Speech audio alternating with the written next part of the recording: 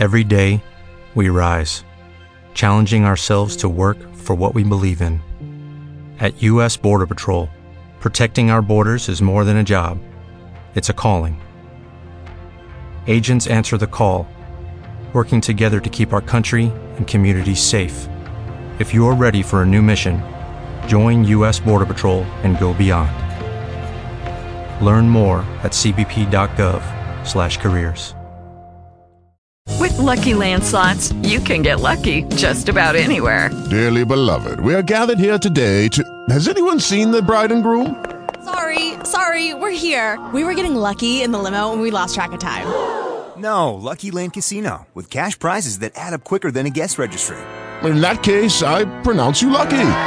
Play for free at LuckyLandSlots.com. Daily bonuses are waiting. No purchase necessary. Void where prohibited by law. 18+. Terms and conditions apply. See website for details. Took him familiarly by the arm and drew him along. I will show you a patient who actually is to be sent home in a day or two.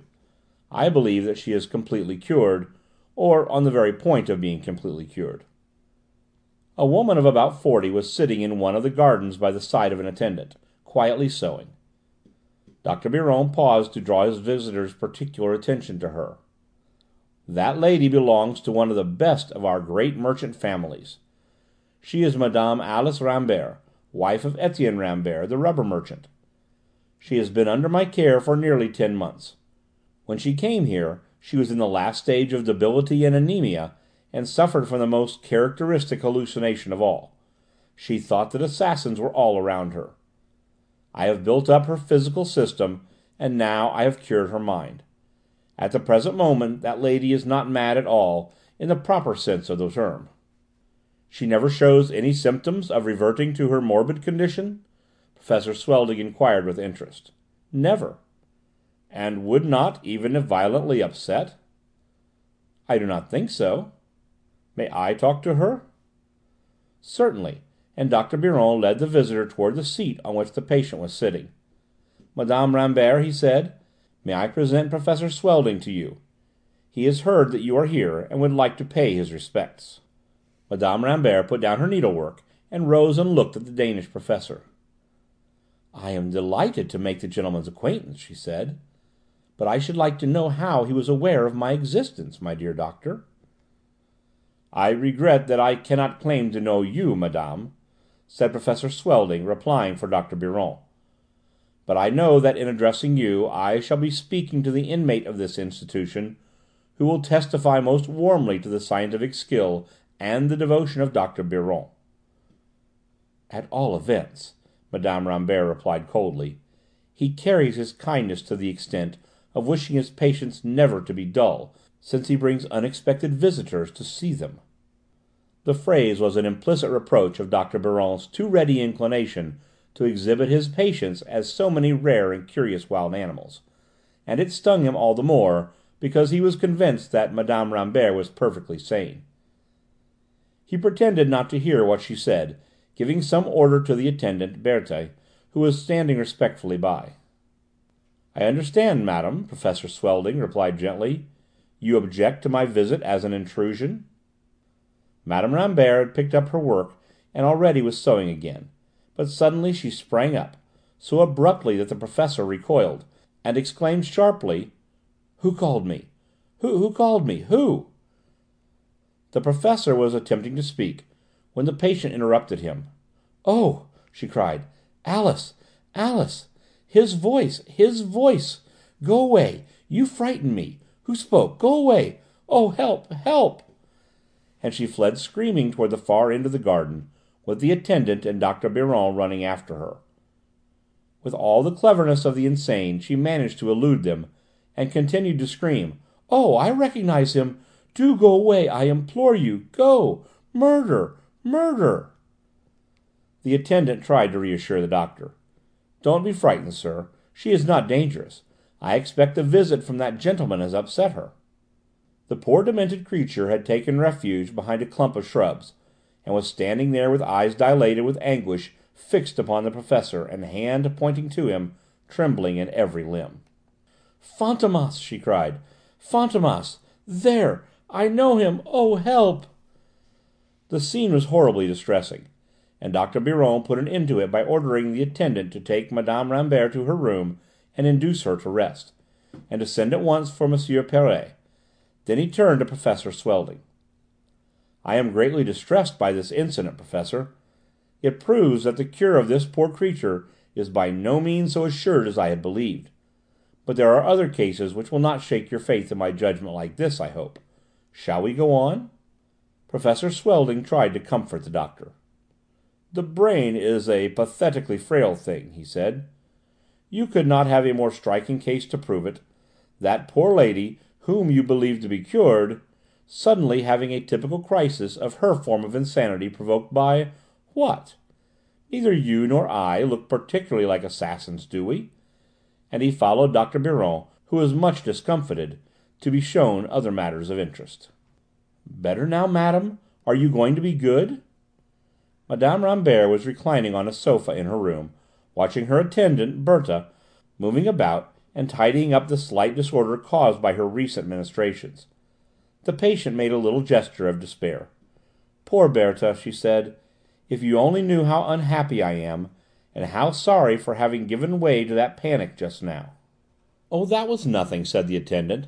"The doctor won't attach any importance to that." "Yes, he will," said the patient with a weary smile. "I think he will attach importance to it, and in any case it will delay my discharge from this place." "Not a bit of it, madame. Why, you know they have written to your home to say you are cured." Mme. Rambert did not reply for a minute or two. Then she said: "Tell me, Berthe, what do you understand by the word 'cured'?" The attendant was rather nonplussed. "Why, it means that you are better, that you are quite well." Her patient smiled bitterly. "It is true that my health is better now, and that my stay here has done me good. But that is not what I was talking about. What is your opinion about my madness?" "You mustn't think about that," the attendant remonstrated. "You are no more mad than I am." "Oh, I know the worst symptom of madness is to declare you are not mad," Mme. Rambert answered sadly, "so I will be careful not to say it, Berthe.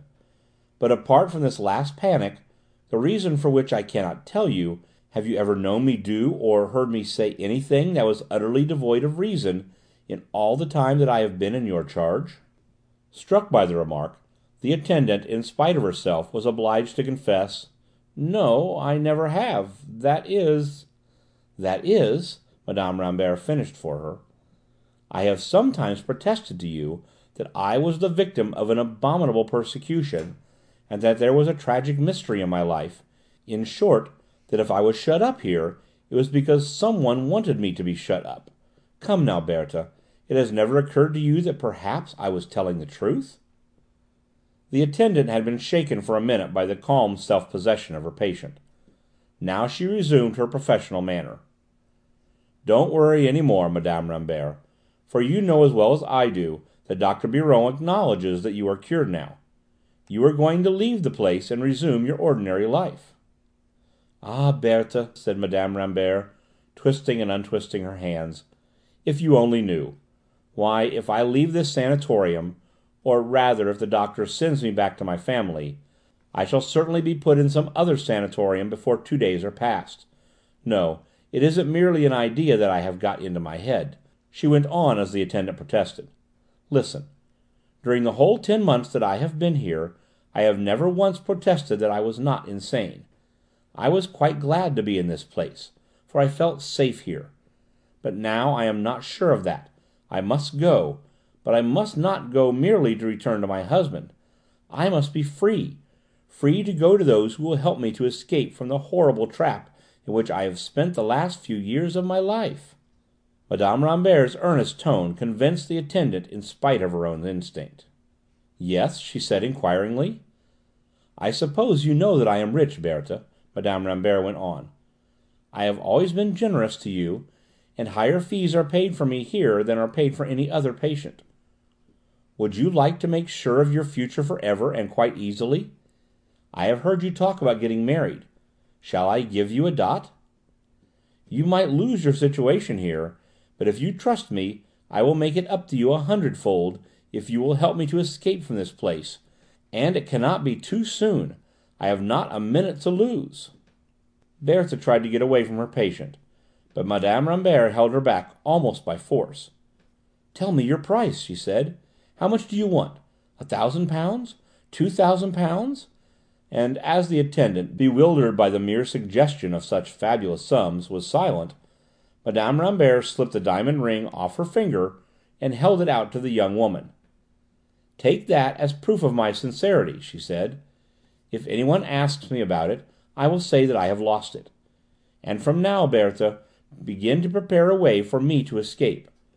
The very night that I am free, I swear you shall be a rich woman."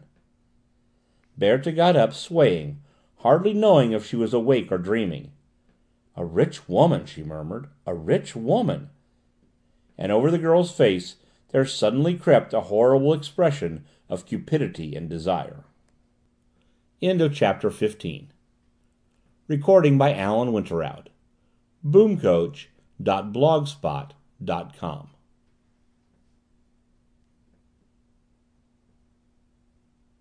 With the Lucky Land Slots, you can get lucky just about anywhere.